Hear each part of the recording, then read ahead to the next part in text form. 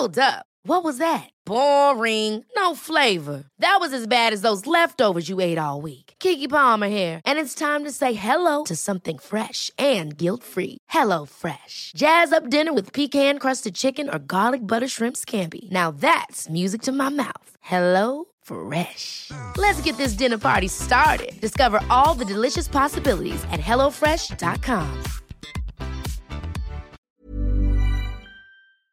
Hi, I'm Maeve Marsden and you're listening to Queer Stories. This week, Will Kostakis is a writer of all things, from celebrity news stories that score cease and desist letters to tweets for professional wrestlers. He's best known, though, for his award-winning young adult fiction. His first novel, Loathing Lola, was released when he was just 19, and his most recent, his fourth novel, is called Monuments. You should look him up. Will performed this story in Sydney and at Mudgee Readers Festival last year.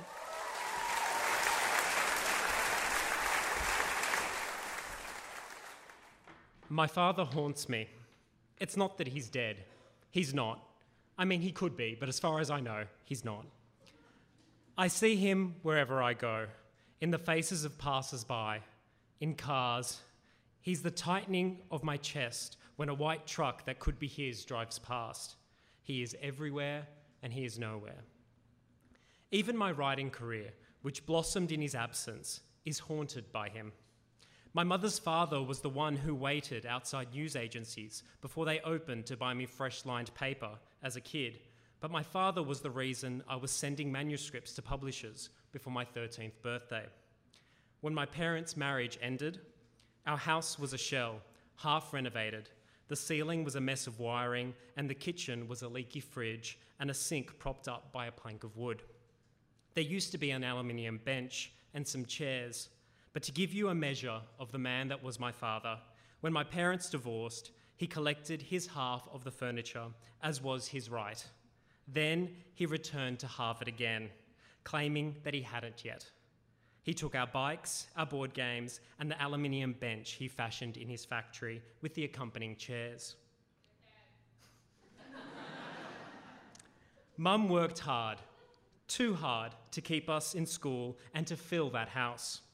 One night, she collapsed walking up the stairs to her bedroom, and instead of working less, she sent us to live with our grandmother so that we wouldn't see the toll it took on her. Slowly, she made that shell of a house a home. She installed a ceiling. She bought furniture to replace the pieces my father stole, and then some. And I wrote. Every day. From year 7, I sent manuscripts to publishers, each time convinced that that manuscript would be the one to earn a J.K. Rowling-sized advance and mean Mum didn't have to work as hard.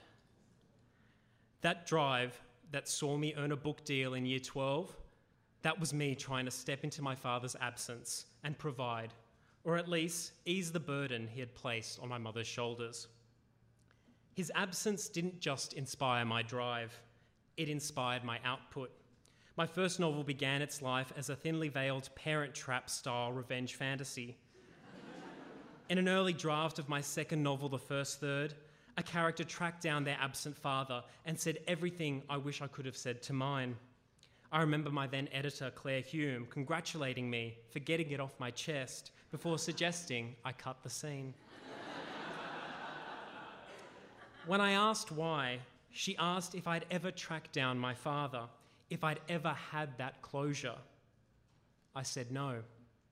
I cut the scene. I toured the book. Students who study The First Third try separating fact from fiction. Am I Billy? Is the mum in the book my mum? The grandmother? The brothers? Did this all really happen? One afternoon at a school in Sydney's outer suburbs, a hand shot up in the middle of one of my talks.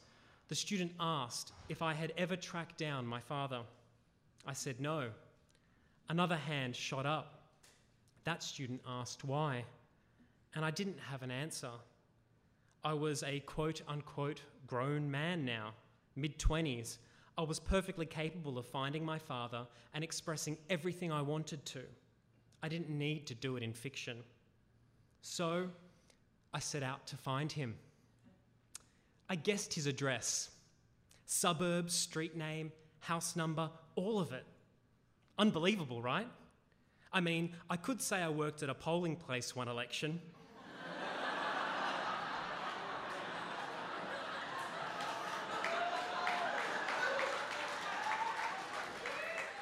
Was entrusted with a tablet featuring the electoral roll, searched my surname, miraculously found his entry, and memorised his address. But that would have been a crime.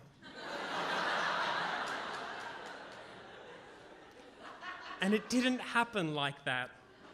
I can't overstate how much it definitely didn't happen like that. So I had his address, but I wasn't going to show up on his doorstep. I typed the address into Google, and Google returned a White Pages knockoff that featured his phone number. I sat on the edge of my bed and dialed. 1 ring, 2 rings. My chest was in a vice. My heart thumped. My brain stung. I hung up, set down my phone and took a breath. And another. I was trembling. I refused to believe a man I hadn't seen in over 10 years still had this much of a hold on me. I dialed his number again. 1 ring, 2 rings. Hello? I didn't recognise the voice. Heart thump, ragged breath. Hi, I was wondering if I could speak to Stephen, please. Speaking. Heart thump, heart thump, heart thump. Hello, Stephen, this is William. Heart thump, as in my son, that's the one. Heart thump. What, why are you calling? I just think it's time we had a chat in person. Does Thursday night suit? It didn't. We tried for the following Tuesday. He cancelled on the night, rescheduled for Friday. He called when I was walking to the train station to change the venue and push our meeting back an hour. He told me to meet him at Rockdale Station. He waited by the turnstiles. I walked right past him, but he caught the edge of my eye. I turned and stared down an older, semi-sun-dried version of myself. The same curly hair, the same stubbly beard, the same posture. Even though I had built myself in his absence, I had become him. He was inescapable. I said hello. He said he thought I'd be taller. That's what he led with. And now that I was closer, I could see he hadn't even changed into a clean shirt after work. I hadn't even been worth a quick tidy. He walked me to a nearby Thai restaurant. We took our seats. It was surreal, sitting opposite him as he browsed the menu. He was alive. Every day and every night he didn't make contact, he lived. He visited Thai restaurants, browsed menus. He cleared his throat and said it was nice to have me back after my bitch mother turned me against him. I was stunned. That was how he was going to start. I didn't flinch. I told him I didn't remember her picking up my brother and throwing him against a wall. He denied that ever happened, then said he didn't know why we were doing this. This was a mistake. He still ordered, mind you. My voice shook every time I spoke. We were on edge, combative. He set the tone and I met it. Again, he said he didn't know why we were doing this. I knew. He wasn't aware, but every time his mother was sick, my mum found out, and she snuck us into the hospital to visit her. Mum took me to the nursing home to see her just before she died. We resolved everything.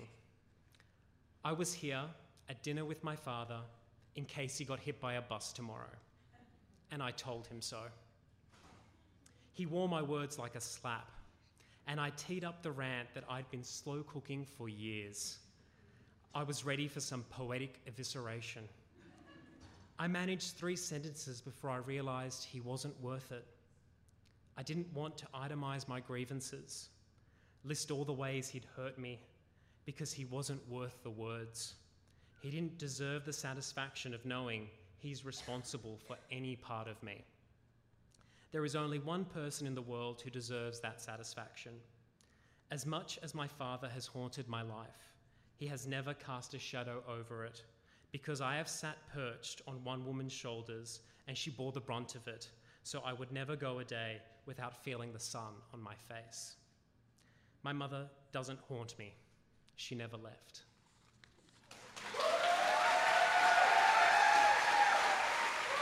Thanks for listening. Please subscribe to the podcast, rate and review it, and follow Queer Stories on Facebook for updates.